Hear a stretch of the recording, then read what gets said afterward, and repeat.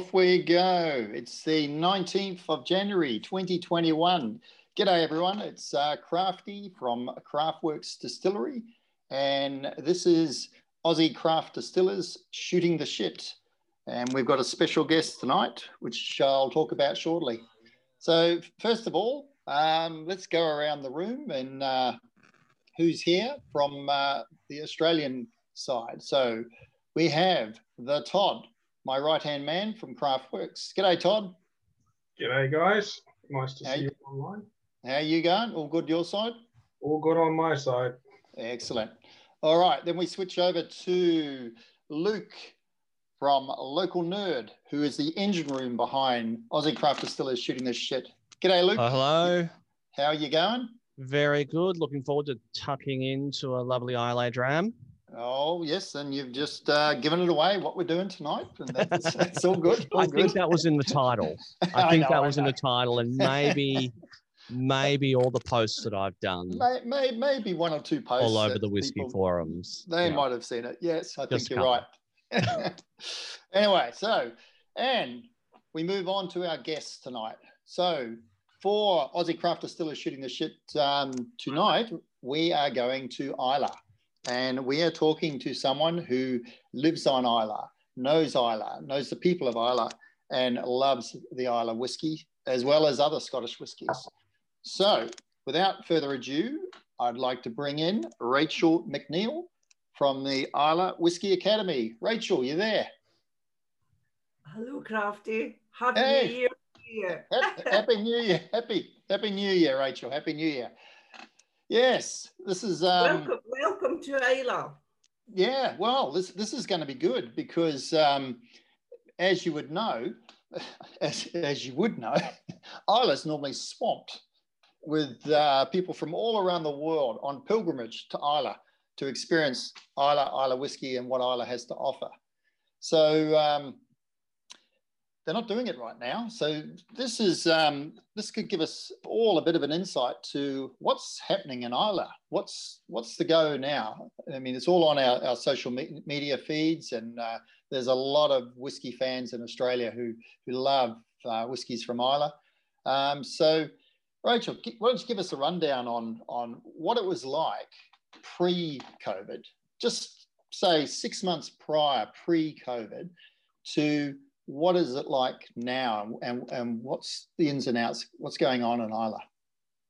Okay, Crafty. Well, first of all, it's the morning here, so I might not be as awake as the rest of you guys, but I'm getting there because I've got my breakfast Laphroaig to keep me going. What are you drinking, Rachel? Which Laphroaig is it? I thought go big or go home. So to kick off the morning, I've got Castle Laphroaig. Nice. It's I don't know what Laphroaig would think about calling it a breakfast whiskey, but I would say this is a special occasion, and also this is our New Year dram together. So it is indeed. Slàinte.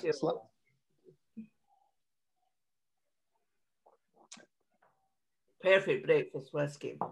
Perfect evening whiskey. Hey guys, well, as you know, Islay are very busy. What we have is no season. We have people all the time, but it's different kinds of visitors. So in the shoulder ends of the year, it's your whiskey geeks, guys like yourselves, people who come and they are usually in groups of friends, not particularly with family at the shoulder ends of the year. They're here to buy lots of bottles, stuff them all in their suitcases, take them home. In the summer, we have a different kind of visitor. So it's more family people. They might go to the distilleries. They might take some children if they're allowed, because you have to be over 8 to go to a distillery usually.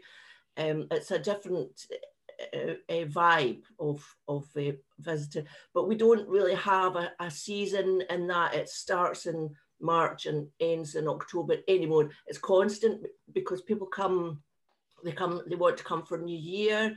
There's people Right. even come for Christmas. You know, so the year is constant, but it changes. The demographic changes moving through the year. So up until March, our lockdown last year, that was kind of what was happening, and it's been building, that we've had no season. So we've had no rest in the winter. It's been constant, you know. Then came COVID and lockdown and zero. Right. But for us, certainly the first lockdown, I mean, this is kind of a secret, but I did not speak to one Islay person that didn't love it. It was phenomenal because it was peace. There was no chemtrails in the sky. The birds were singing. There was no vehicles on the road. It went back to like our childhood times. And people just loved it because it was so unusual. It was like held in suspended animation. So although there was no income, you had this amazing, unusual experience. And the weather was fantastic here. So people were out in their gardens, mending their houses. We could only go, I think it was a 5-mile radius from our houses, but because everybody lives near the shore or a hill or the woods or something, people could go walking, so people were outside a lot. So everybody chilled right down and calmed, and it was actually, it was lovely, right? But then we thought it would start coming back a bit in the summer, late summer, but the distilleries were not able to offer what they did previously. I mean, you could come to the distilleries, but you know, small groups, you couldn't have large groups. A lot of them were only offering certain tours, not the normal, because there used to be very, very expensive, exclusive experiences that I would organise for my guests and students. But these things were, it was all muddled crafty. Then what happened was we are now into another lockdown. So Scotland, England, Ireland and Wales, I think, are all in lockdown 4, but the Western Isles, which we are, Islay's the most southern of the Western Isles, we're in lockdown 3, but there's no distilleries open, no hotels open. We're not allowed to visit each other's homes, I don't think, until it's going to go in maybe until 2 weeks in February or something like that. So it's all very static and it's a bit strange, really. We're starting to miss everybody now. We're missing you guys. It was like a holiday for us first time, Crafty and all of it. But now I'm a bit like that. Oh, sick of it now. I think in some ways it was a bit like that here in the first lockdown. People slowed down because they couldn't do a lot, so it was a forced slowdown. And you talk to certain people, and they were like, "This is really quite enjoyable. You know, I get to do different things." But of course, as it's gone on, and where we are right now, it's challenging times all around, and puts a lot of challenges on businesses all over the place. For sure. And also because it's January here, our weather is not very good. See, the first lockdown, it was a fantastic spring and it was lovely. The weather was lovely, but just now it's not very good. And I mean, it's in Islay, we're very privileged because we're sort of in a cocoon. It's you know, it's easier for us, I would say, because imagine if you lived in Glasgow in the city, in the middle of the city or something, and this lockdown and it's dark. I mean, this morning when I got up to come on with you, it was dark because I'm in a different routine to normal. So normally you would be up at 7 o'clock out, you know, busy. But now I'm like that. Oh, I'll just get up when it's nice and light. I'm not, you know, I've got a lot more relaxed routine now because you're just doing a thing, you know, so you can schedule your day any way that suits you. So, you know, people, and if it's raining, Crafty, you know, folk can't get outside. So I think people are going to struggle a lot more in this lockdown in Scotland, certainly, or maybe in the Northern Hemisphere with the light, you know, the lack of light. The lack of light. people. Yep, affects people. Ah, so right. that's the situation. So we're just, I mean, I've had to cancel 2 academies. So my academy last October was cancelled and moved forward to this March. Yeah. So I just moved everybody. I made that decision last year. I thought, yep, we'll just move it to March. And then I don't know when we got the feeling, even the March one. So the March one's been rescheduled to October. So that's 2 full academies that I've missed. Wow.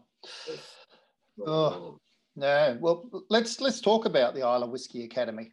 Let's talk about what actually is the Islay Whisky Academy. It's your brainchild, I believe. You've put it all together, and I've known you a few years now, and I've seen the work that you've put into it. Just explain what you do, and sort of take it back to pre-COVID days. You know, what was it, how you launched it, and go into a bit of detail on it from a education standpoint. You know, dealing with other distilleries and that, and how it all works. Okay. Thanks, Crafty. Right. Okay. So the Islay Whisky Academy grew out of my brand that I made years and years ago, maybe about 15 years ago, called Whisky for Girls. Yeah. Whisky for Girls was the first brand, or the first website to pay attention to the audience of women in relation to whisky, because it's not that women were stupid about whisky or anything. It was that they didn't maybe know, because nobody took the time to explain it. And it wasn't just for women, because I started and I called it Whisky for Girls, right? And then I was blethering Jim McEwen about it, and he says, Rachel, I'm excluded by this company. I'm excluded. And I said, oh my God, I exclude Jim. So it's Whisky for Girls and Guys in brackets. So it's all inclusive. It's all inclusive. So anyway, it started in that, but it was like a way of talking about whisky in connection to other things, maybe about music. It wasn't the normal or conventional distillery website vibe. It was a different vibe to the website, and just, so that was interesting. But I was still doing my normal life when I did that. That was like a kind of, it was just a kind of side thing that I was doing it because I enjoyed it. And then I decided I was going to run like whisky tours and tours of Islay to bring people to come here and share with them. So I constructed, each tour was individual to the person or the group of people, and they were completely hosted. And also, so like I would take into account the level of the people and curate the tours from the distilleries that would match in. I would think about where they would stay to maximize the best use of their time. And then when we would be driving about, I would be talking and telling them all stuff about the distillers. And then I realized people really, really liked this, and they actually even wanted to learn more. So I thought, well, why don't I put together like a whisky school for a week, and work with the distilleries, work with theoretical educational lectures. So what we do is we have in blocks of a week, it's called the residential diploma. So you come here, we host you. It's like a package. There's the school and there's the accommodation all included. So in the morning we lectures, and it goes through it's very practical. It goes through the distilling process. So say, and it's different every year, because I don't want to be repetitive. I want it to be living and growing. So we have maybe a focus on water, because people weren't really teaching folk about that. That would only be if you were in the industry, you could come and learn about water and how it affected production. Then we do maybe about yeast. So lecturers will come in the morning, people will sit. So when we had the last one I ran was Dr. Graham Walker. who is the man that teaches the people at Heriot Watt. And he came, because I invite all these people and I say, would you like to come and teach at the academy? And I say to them, it's not, I don't like it being, you just come and do your lecture and then you go away. I say, come join with us for the rest, you know, for a couple of days, you know, be my guest, have fun with the students. So all these people come to teach my students because they come and they have fun themselves. It's not just a job. Do you know what I mean? Yeah. You know, so they're bringing their passion with it. Yes. And like I say, bring your wife, bring your husband, you know, whatever, you know, and then so we do lectures in the morning, Crafty, and then we do in the afternoon, we go to a distillery and we learn the corresponding thing that we've learned in the morning in a practical sense. So we focus on, so for instance, when we were doing water, so then we went to Bruichladdich because they've got the well, you know, for the Octomore Spring. Up the top. Yeah, so we took, so we go and maybe to see James Brown and he takes them down to the well. So there's the theory, then there's the tricky wee bit, and then there's the practical in the distillery. So they learn, like, so from Adam Hannett or, you know, Alan Logan, I'll really give them in depth in the afternoon. And then at night we have events. So for instance, we would have the Scottish Malt Whisky Society, my great friend John McChain. Right. They'll host a dinner and a tasting. And people can attend these are the, what do you call it, if they want to go. It's not part of the course, you know, they can attend if they want. So we host these things. There's, so like the boss, Mr. McEwen, always hosts a special event. It might be a Q&A, private Q&A session, or you might do a tasting or something, just whatever. So folk are invited to attend that. So when everybody attends that. What else do we do? It's like one time we had a fantastic dinner with a Dalmore Distillery. So it's not just Islay at night. Right. People will come in and do things for us. So it goes through the week like that. And how I choose the distilleries is when I send out my email saying, this is the week. Whoever gets back first, then I just, because obviously there's only 5 days. So in the we're going to choose 5 distilleries. But what we do is we invite our guests to come the day before, and then they have a big presentation dinner on the Friday night, you know, and then they get their certificate because there's an exam on the Friday.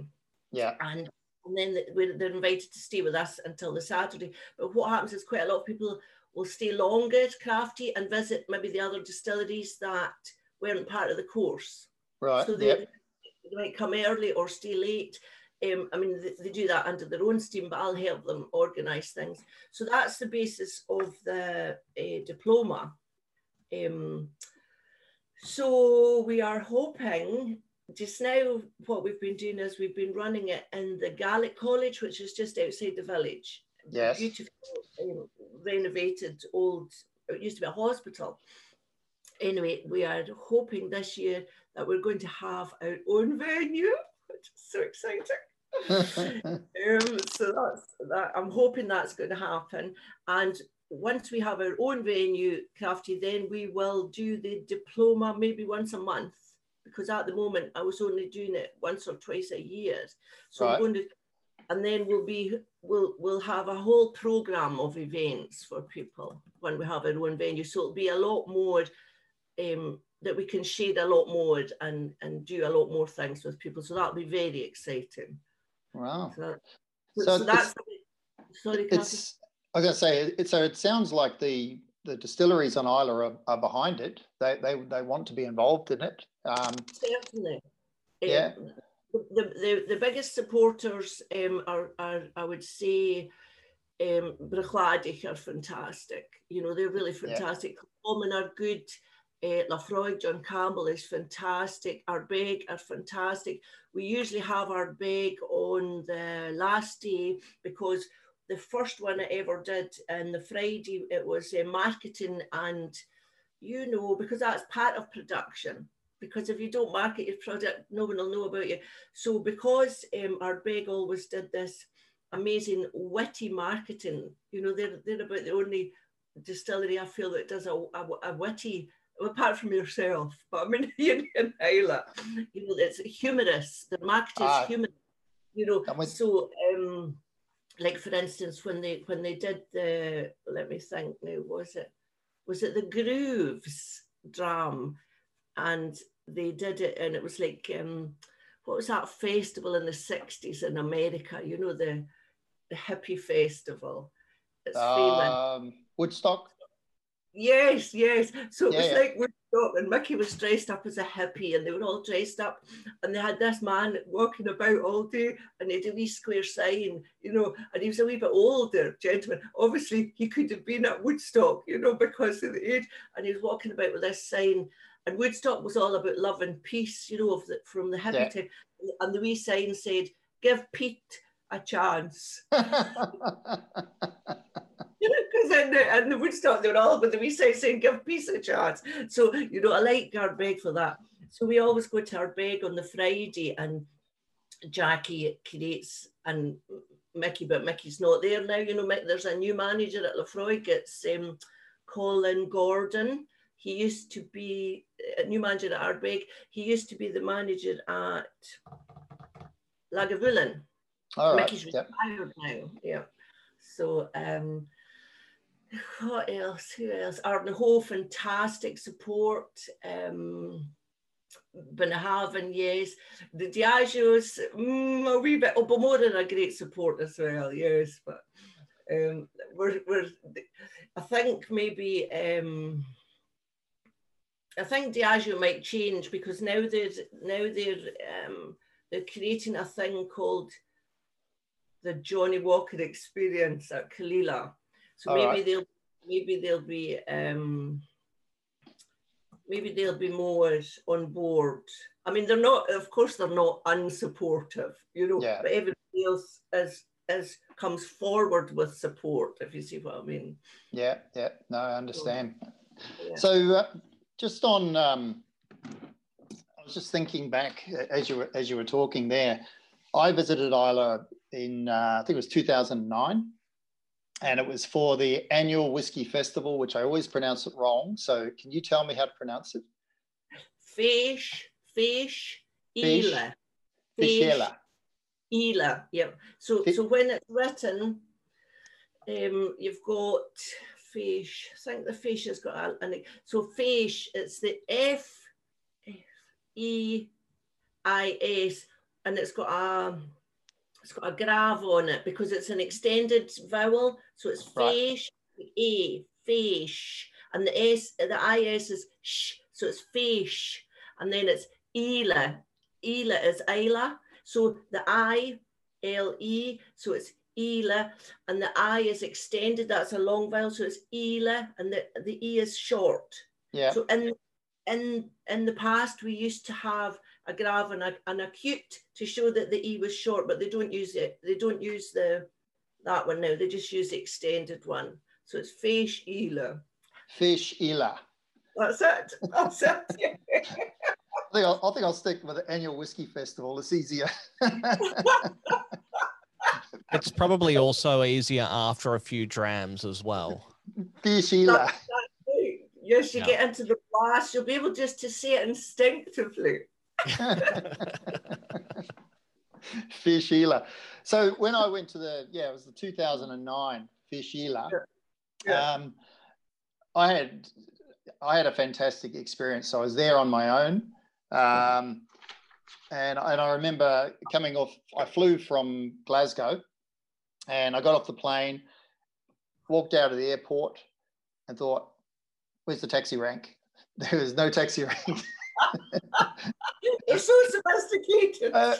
It was cold, it was windy, and I had no idea. But it was sort of set the tone for the whole trip. It was a deep exploration into what Islay was about. And I was just amazed with the people and everything. But one thing was, it was like the United Nations of whiskey drinkers.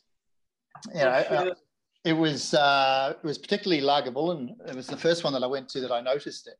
It was just everybody was so passionate to be there, to take the pilgrimage, to come to Islay and to experience the Fishila. Why do you think it is such a magical thing? Why do you think it is a pilgrimage to whiskey lovers? Even if you're not a peated whiskey lover, there's a lot of people that go to Islay just to experience it and try the different whiskies. Where does that come from? What's so special? Well, I think, Crafty, I think a lot of it's to do with nowadays, so many people don't live where they come from. They're not, their lives are not enclosed in their family or their original community. And I think when people come here, they kind of fall in, like you did, to this enclosed community that is many people who were brought up here and lived here, and it's a network of knowledge and support. It's like there's people that live on the land, and there's people that live in the land, you know, so you live vertical or horizontal. Horizontal people are just that folk that dot about and don't really connect. But I think because we, until the whiskey kind of fashion boom, I would say in the last 25 years, we were an undiscovered island. No one knew where it was. Everybody knew where Skye was, unless you were a whiskey geek, really, or a whiskey connoisseur in those days. You know, the Italians knew, because the Italians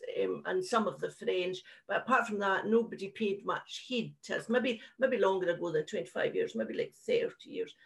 And but now, so we were still quite old-fashioned, if you see what I mean. So people love that. And what I found was that people connect to the distilleries the way they would maybe to a football team or something. But then people make friends in Islay because they come to fish.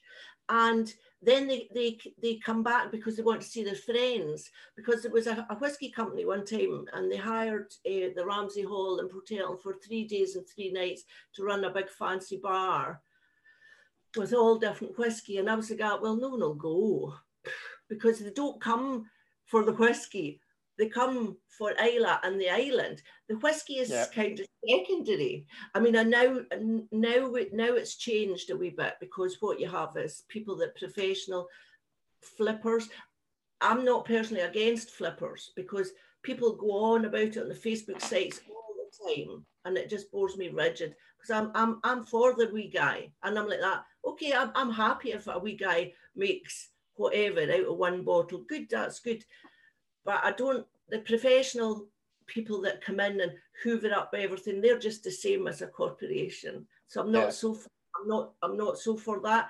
And we're starting to see stuff like that happening, Crafty, because the fish and Islay is becoming a bit like, so before people came, this was a destination island for like love of it, like actual love of it, right? But now what's happening is there's a layer of fashionable people that come because it's a bucket list tick. Do you know what I mean? It's not because they absolutely love Islay. It could be, do you know what I mean? It could be Tiree. Whereas before it, people love Islay itself, you know. Yes. So there's this other layer, but that's just because we're fashionable just now. So I mean, maybe they'll either start to love Islay, or maybe they'll just fashion away now to the rum distilleries, because rum's the new fashion. Do you know what I mean? Rum's the new fashion. The rum renaissance, as someone says. Oh, that's good. Yes, definitely. So I think that's got a lot to do with it, and I'll tell you a lovely wee story about that epitomizes the fish for me and Islay. So Florence Gray is our chairperson of the FAISH committee. And I interviewed her for Whiskey for Girls a long time ago. And I said to Florence, what epitomizes the festival for you? What's the thing that is the most important to you? And I thought Florence would say, all the visitors that come from all over the world, or something big. I thought she would say something really big. And she said,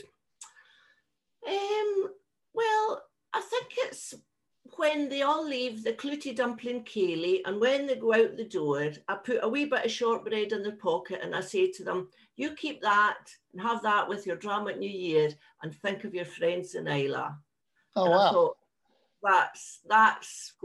that's what we add, and that's what I want us to keep, that old-fashioned hospitality. It's very traditional Scottish, but we're modern because we're connecting out to everybody from all over the world. Yeah. You hear more international accents in the Lochside Hotel, you know, at the festival in Islay than you will outside, nowhere outside like Glasgow, Edinburgh. You know, there's accents from all over the world here. Mm-hmm. Yeah. No, it's like I said, it's the United Nations of whiskey lovers. It's part of the pilgrimage. I'm going to stop and pour myself a drink. So how's yours, Rachel? What have you got tonight? So I've got a Lime Burners, which is a Western Australian, very established distillery. And this is a PX cask. And it's quite tasty, if I say so. What age is that crafty? It's very pale. It is. It is a very light PX influence, this one. Actually, age statement, I don't think it has got an age statement. No, it doesn't have an age statement.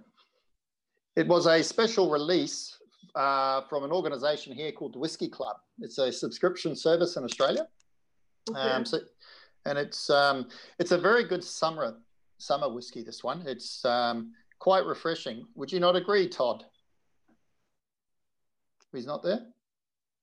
As things switched He's off. muted himself. Ah, Todd, you muted yourself. Put yourself back on. By accident or design? I unmuted myself, so you didn't hear me chuckling and carrying on. Oh, fair enough.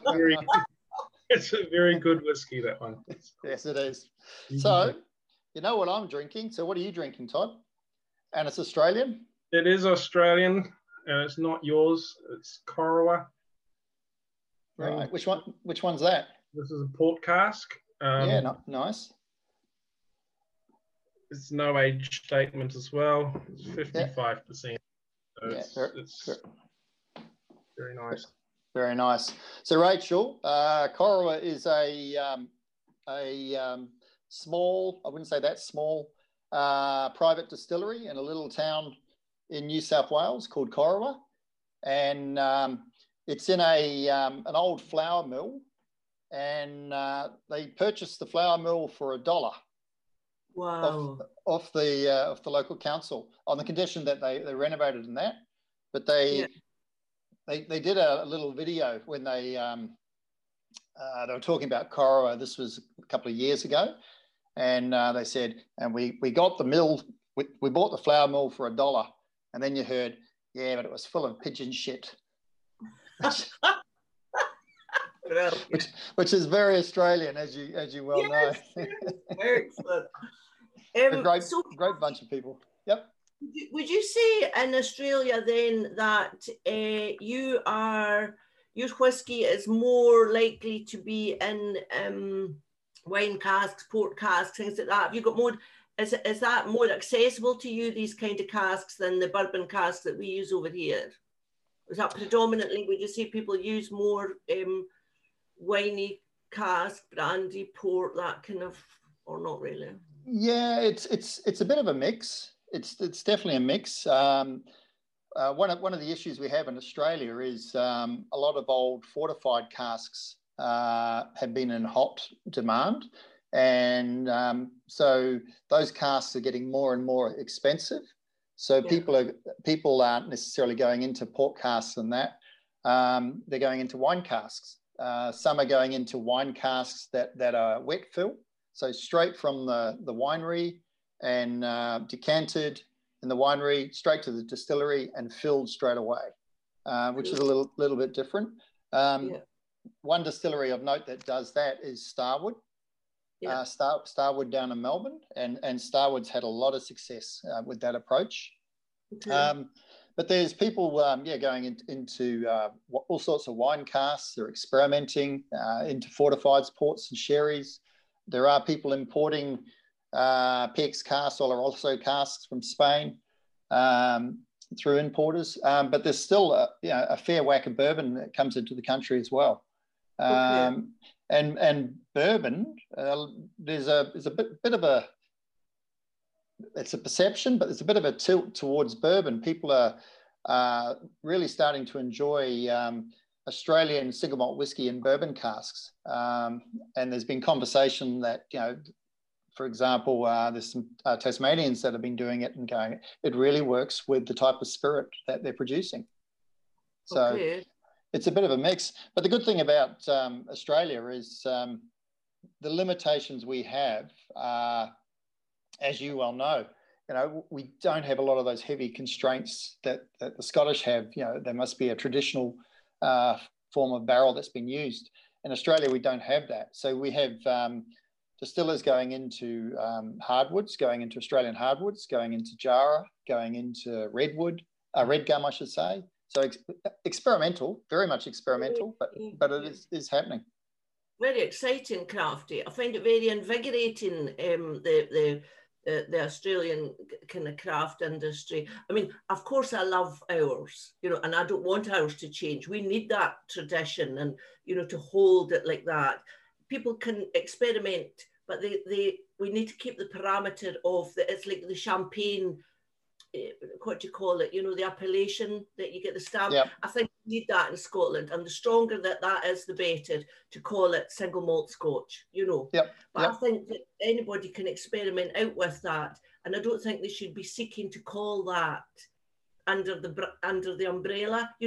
But I don't think folks should be inhibited about doing stuff. But I think we should keep this core of Scottish, like caliber, old-fashioned style, to differentiate us in the world. I think we need to do that because of all the world whiskies that are coming through.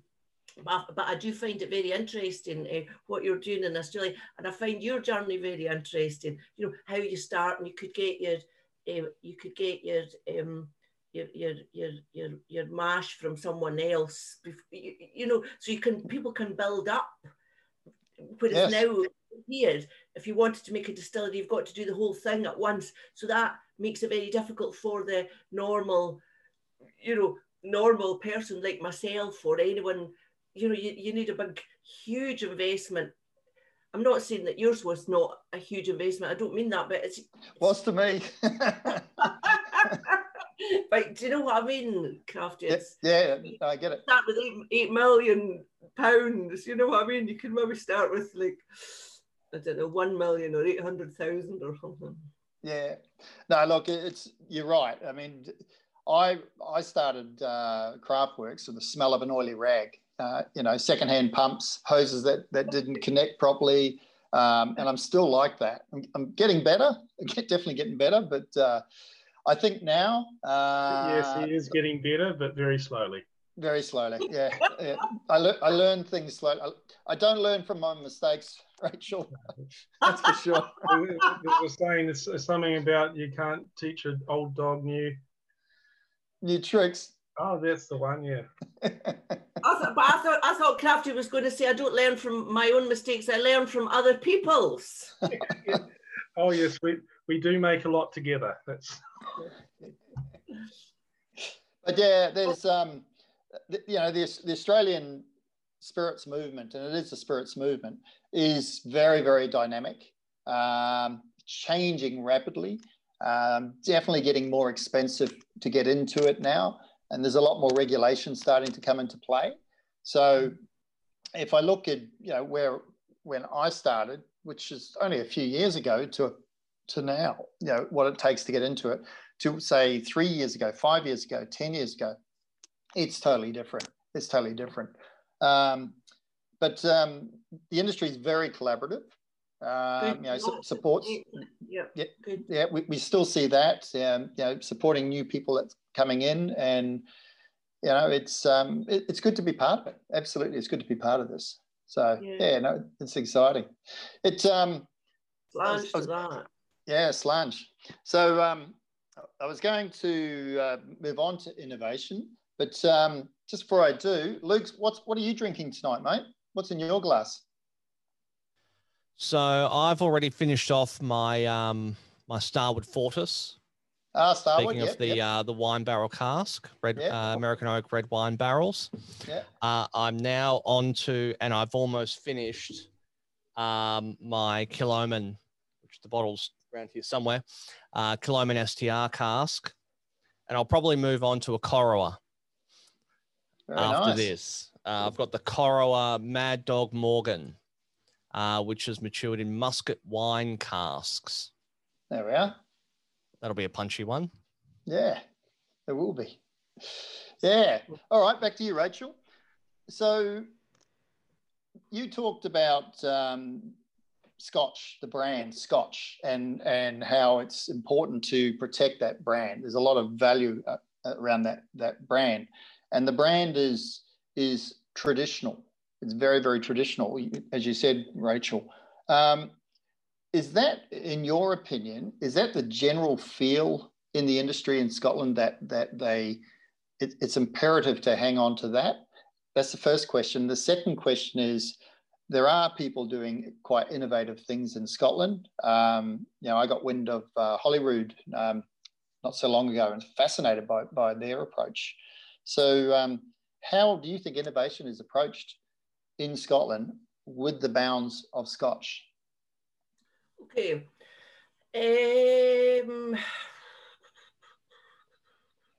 That's a double barrel. I think there's two strata, Crafty. Yeah. One strata is craft in a small is not the right word, but in a more, it's epitomised by people that the argument is like, where do you get the flavour from your spirit, right? So your big companies will say 70 to 80% is from the cask, and your people that are making whiskey from the outset will say no, it's 100% in the new make, and then it's 100% in the cask, because you do see people. I don't know why people argue about that, because there's no argument. It's like arguing between apples and oranges, because you either use what you've got, your water and your yeast, and you work out from them, and you create a product that is of these flavours, or you decide you want a product in this parameters, and you use the ingredients and you modify them to create this thing that you want, which is what traditionally, what is big companies kind of do, and that's why they say they want to make this kind of quality neutral, not too much flavoursome sounds with no flavour, but I mean not too much huge character of the new make, and then you bring in the cask influence. Or there's other people who are trying to work with different yeasts, different barley strains, that want to make the new make itself. So that's like doubly hard, because you've got to engage these jaggedy, it's all these flavours coming out of this, and then you've got to do it with the wood. So I think there's two stratas of distilling happening at the moment in Scotland and everywhere. So one is that you're either making whiskey to appeal to the big market, and you're going into new markets. So South America, Russia, India, blah, blah, like that. So you're producing more and more and more and more, or you're becoming smaller and more refined. Or, do you know what I mean? Like, yes, understand. So I think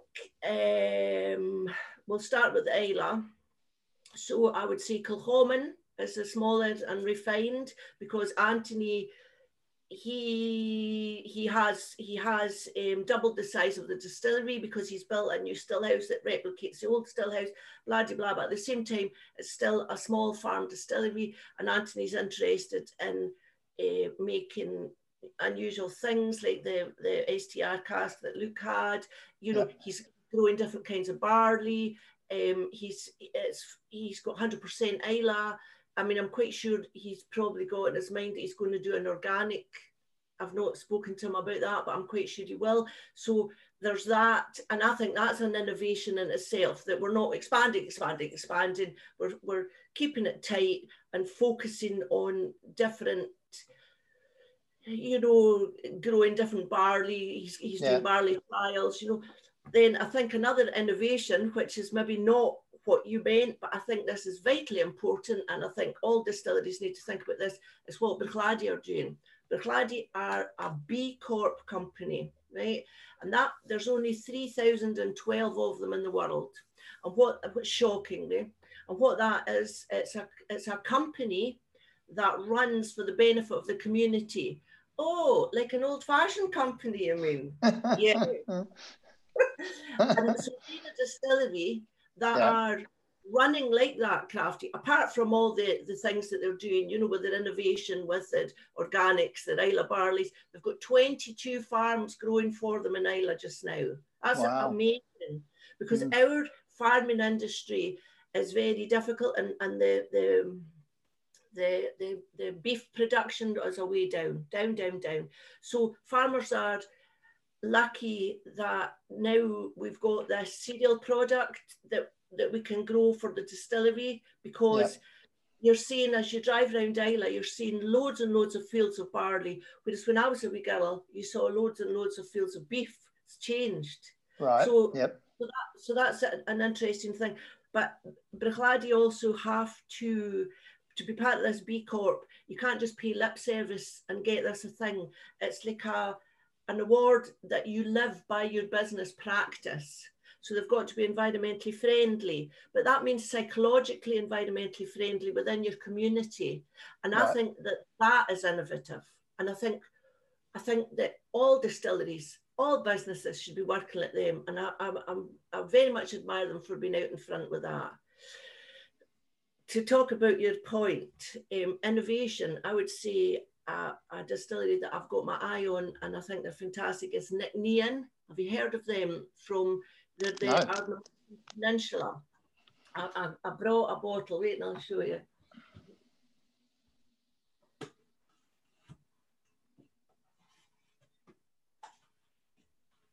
So they are a small craft distillery. It's run by women. It's not all women that work in it, but it's women that own it.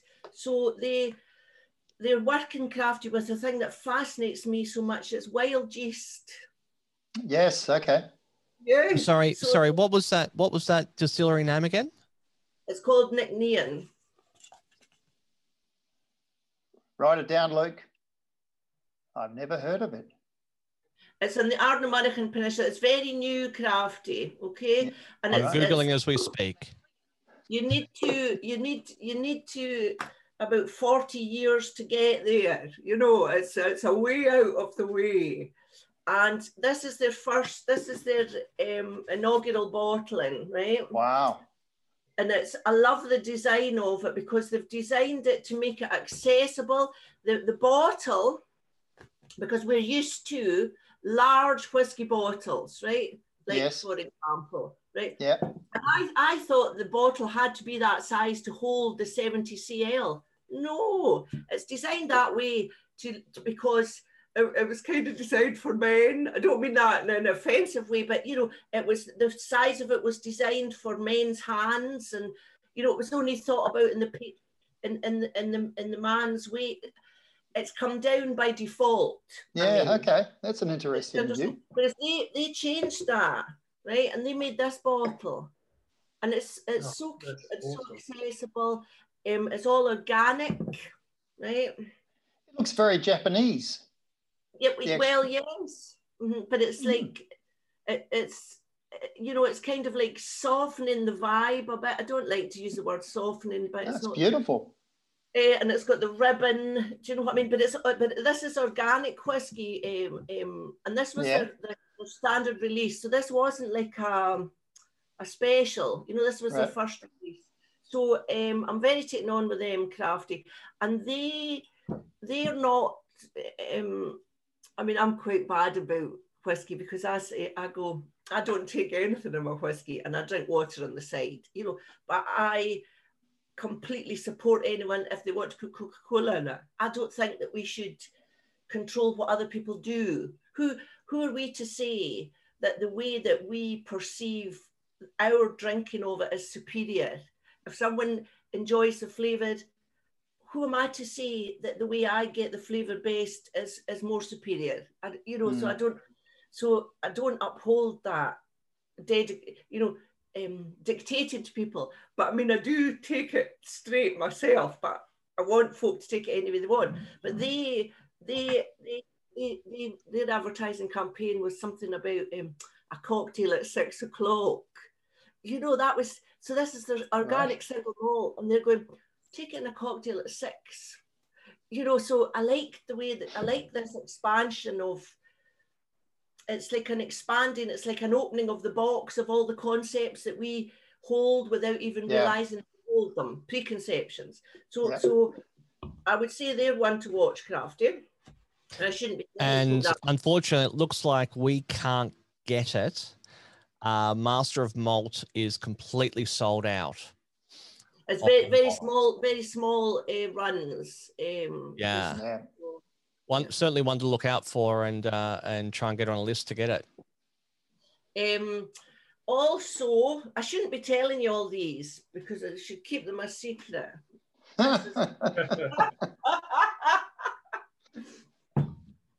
Now, I think you should interview Francis Crafty for your programme because I think you and he get on very well. I'll introduce you.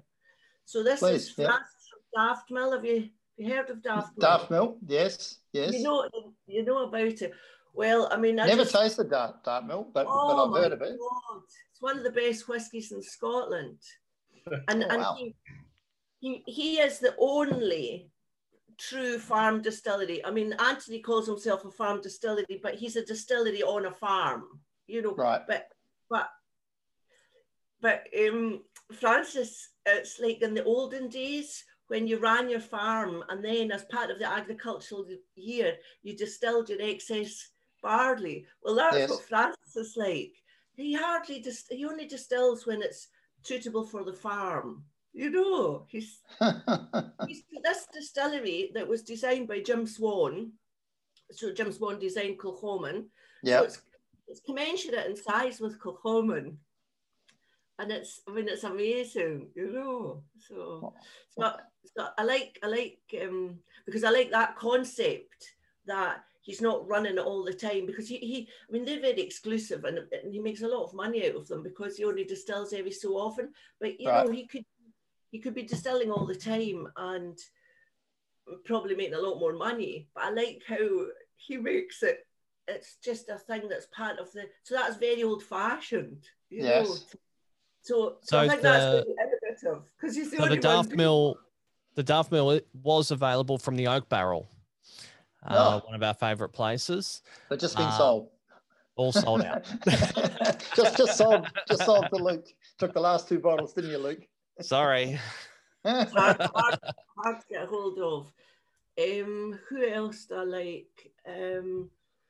Well, I haven't been to see them, but I like how it's so small. Is the Thompson brothers up at so on the Black Isle, and they made a distillery out of an old fire station shed, and that's 2 brothers. Yeah, I've heard about that, and I've seen photos of it. It is very, very small. Yes, so I like that, you know, because it's like as though they started distilling in a cupboard. And I've not tried any of their stuff, Crafty, so I don't know anything about it, but I like that. I like that, you know. I think that more people should be doing that. I think we should be doing home distilling, you know. Why not? Who says? You know, I think it would be fantastic. So I agree with that. I think Australia should adopt home distilling as well. Just quietly. In the past, everybody distilled. Why is it a thing? Do you know what I mean? You can in Italy, you can grow grapes and have your own wine. No one comes and says you can't do it. Why are we not allowed to grow barley in a field and have our own whiskey? I mean, I'm not going to start ranting about that. No, just like nothing's likely to change on that front. Show, no politics. Now, we've had a question actually from my dad. Bring it in. Just looking at the organic influence on flavors, is the Nean peated, and does the peat need to be organic as well as the barley? Well, peat really is organic because it is like thousands of years old before we polluted it with chemicals. Good point. We've only been doing pollution since our generation, really. Well, maybe our parents. But so peat, certainly in Islay, it's in the heather. So it's not cultivated land because you can't really cultivate peat. So it's like a neglected land. So it is organic of its own. Are you going to run out? Yeah. Do you think there's a possibility of you running out of peat? Well, peat is not a renewables resource, although people technically call it such because it regenerates at 1 centimetre a year, right, or something ludicrous. So the people that want to make money out of it say, yes, it is a renewable resource, so we don't need to have, but other people go, don't be ridiculous, because you would need, for it to grow like a foot, you would need like 1,000 years. So that's hardly renewable. But what we are doing in Islay is that we are changing the way that we use it, and we're maximising, minimising the use and maximising what we get out of it. So we don't dry our barley at all anywhere with peat. It's dried by fans. It's only flavoured by smoke.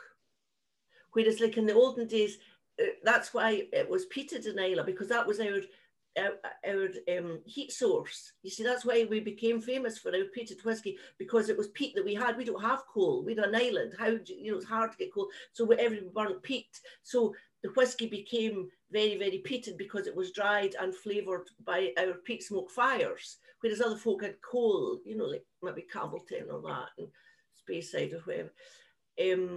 So nowadays what we do is we break it up into peat calf, or we just maybe put a layer over the top like that, and it's very much damped down with cold water. They spray cold water on it because you don't actually want flames. You just want this smoke coming up like that. And they've got it, they work it so that they only peat it for the shortest time they can to reach the levels of ppm that they want. That technology is really, they're paying close attention to that. Yes. So they're not extracting so much peat to achieve peated whiskey as they were in the past. The only thing is we're making a lot more whiskey. So, but they are aware of it. So and that peat, sorry, just continuing on with my dad's rapid fire questions. So that peat, is that from dedicated peat growing or peat producing areas, or is there also farming on top of that? No, and barley and whatnot. So then just extending to the organic side of things, if there is non-organic farming going on above the peat, does that factor into its organicness, I guess? Yeah, you can't farm on peat, right? Peat is a dead thing, so you can't, because it's compressed, there's no oxygen in it, so you can't farm on it. Right, so, you can't grow anything on it. No. So not even grass or anything on top, it's just dead. It's not grass really that, not grass that animals could eat. You can't cultivate peat. Yeah. So you can't have a simultaneous beef farm and peat. No. Right. Okay. So you have your peat mosses here. It's like how you've got a cliff, you've got a valley, you've got a peat moss. It's a distinct landscape thing. Do you see what I mean? So you have so they're like moors, or in Australia, you know, the outback or something like that. I guess it's like our desert. Well, kind of, but yes, kind of. But people, yes, but a lot exactly. wetter. But people think that means that there's nothing there, but it's actually very, very, well, it's a carbon sink in peat. It's full of, home to birds, nesting birds, certain insects, certain lizards and things like that. It's an ecosystem, and the planet would be very poor. Well, we couldn't exist, I don't think, without them, you know, because of how they feed into everything else, and they're part of the ecosystem, but they're not, you know, they are a thing of their own right, and you can harvest them.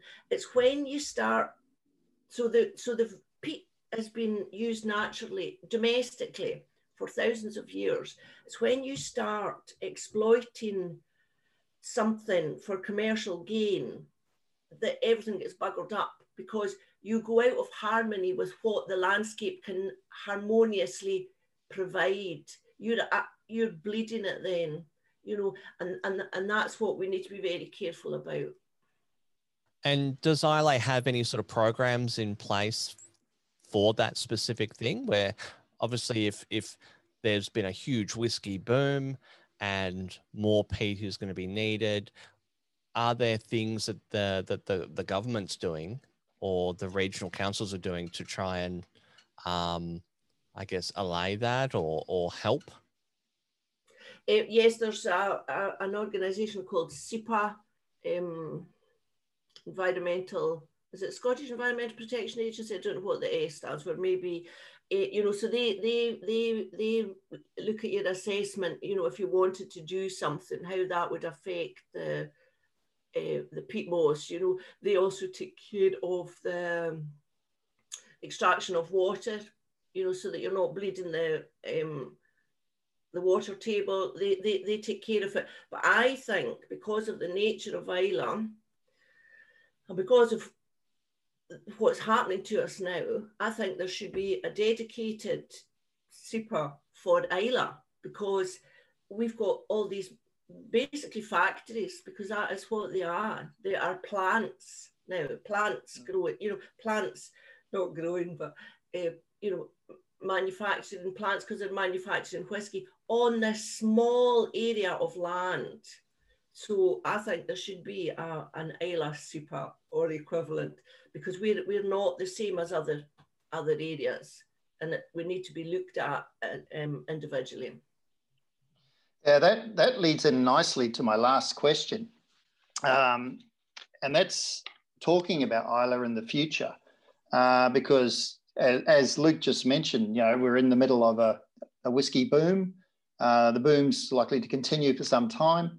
So the larger guys are looking at putting more distilleries, building more distilleries. And of course, Islay would be a target for sure, because of the uniqueness of what an Islay whiskey is. So what does everyone, in your opinion, think on Islay about the future of Islay and the industrialisation of Islay with more and more distilleries trying to set up on Islay? I'm so pleased you used that word, Crafty, industrialisation, because that is what's happening to the island. Yeah. And people don't like that. They don't like that, because as soon as remember we talked at the beginning about why people love Islay? Yes. And I said it was like an old-fashioned community still, and it was people lived in the landscape, not on the landscape. If you industrialize a place, then it becomes suburban. It does not be what it was loved for. It changes. You know, your Gaelic consciousness is gone. So I'm very concerned about that happening to Islay. You know, people think, oh, this is great, let's make money where the sun shines, hustle, hustle. But what, you know, it's a feeling as well that people have, you know. So for instance, people like driving along the road, and everybody goes on about the Islay wave. I don't know if you've heard of it, you know. So everybody likes when you come to Islay that everybody waves to you. But it's because we think we know the card and we're just used to waving to everybody because we know them. And the place is becoming so busy now that at Bridgend, at the T-junction at Bridgend, you might have 7 cars in a row. Oh my God, I mean, that's just a nightmare. 7 cars. you need traffic lights. You don't know any of them, you know. So while we like our visitors, we don't want to become like Skye, or worse, like Venice, which is being destroyed by all the people that come to it because they love it. And everybody loves Islay, so they don't want it to be destroyed either. So it's something that needs to be, we need to think about really, you know, deeply, I think. And also, I don't understand why a distillery would come here and then bring in water, have to bring in malted barley. Why build here? Why not build somewhere that would benefit from that, that's got the resources? It's not like driving to a place outside Perth, you know, that's easy to get to. Islay is bound. It is a, do you know what I mean? That, although we might have a dedicated ferry service, or you've even maybe got your own private boat coming in, Islay is different by its, because it is an island, you know. It might be easy access, but you can't think about it the same way that you would think about Stirling or somewhere in Speyside, because it's different. So I hope people will pay attention to that. And I'm hoping that because of this COVID time, I don't want folk to go back to normal. I want them to go back to a new normal where they love Mother Earth and they think about the landscape, the community, the psychology, the heritage, all these things as we go forward. Not just a blind, all of us trundling forward making money, because what's the point of doing that if we ruin the beautiful thing that we've got? That's beautiful words, Rachel. Beautiful words. And I know you're passionate about it. That's why I brought it up as the last question, because I thought it was a good way to... In case it was terrible ranting. I can cut you off now. You can't rant. It's the last one. Oh, that's awesome. That's awesome. All right. Have you got any last words, Rachel? It's been a pleasure talking to you again. I mean, you've followed my journey right from the start, and I'm very appreciative of that, and, you know, batted ideas off you. And you've got your way with the Islay Whisky Academy, and that looks like it's going to go from strength to strength. There's just such demand for information, and I imagine you present it in such a format that it's just easy to take in. And I would love to, at some stage in the future, come over for a week and just do the Whisky Academy, because that would be brilliant. That would be fantastic. Yes, I hope you can. Well, I'm very excited about because of lockdown. Yes. And no visitors coming here. I thought, well, what can I do? So I created an online course called Whisky Affinity. And it's in segments, it's in volumes. So the first volume's been released, it's called Courting the Dram. And it's about Scotch in context, which is so important to me, that I want people to understand how whisky arises out of the land, the language, the weather, how it's connected to our music, our food. So all these flavor notes and patterns and structures can correspond to all other things. And so I created Courting the Dram to let folk experience that. So if any of the Australian people want to purchase that, you can buy it for 44 Scottish pounds on the website. And what's the website? What's the address? The website is islaywhiskyacademy.scot. islawhiskeyacademy.scot. Yep, yeah. And that's under the education section of the website. At the moment, it's on the front page because the website's getting made. Look, and it's a bit of a mess, so please excuse it. Because we're getting it revamped, so it's on the front page under like a blog post. Yep. Because it's all a bit dishevelled. So we're actually working on that. But oh my God, it's a huge project. There's a big grey box on the homepage there. Online whiskey course, Courting the Dram. That's it. That's the one. So they can just buy a credit card through PayPal, I think it is. And then it gets delivered to you within 12 hours through WeTransfer, which incidentally is another B Corp organisation like Bruichladdich. So WeTransfer is a good company. That's volume one. Volume one. And that focuses on the whiskey crafty and one's relationship with whiskey, how our body appreciates it. So we talk about biology and physiology, and then we talk about the dram. So that's what volume one is. But volume two is the one that I interviewed you. So crafty will be in volume two. Volume two is alchemy of distilling. So that's production. So that's volume two. So that'll be maybe, it was meant to be the end of this month, but I think it might be a wee bit later. Yeah, don't put yourself under pressure, not in these times. Yes. All right. Well, thanks again, Rachel.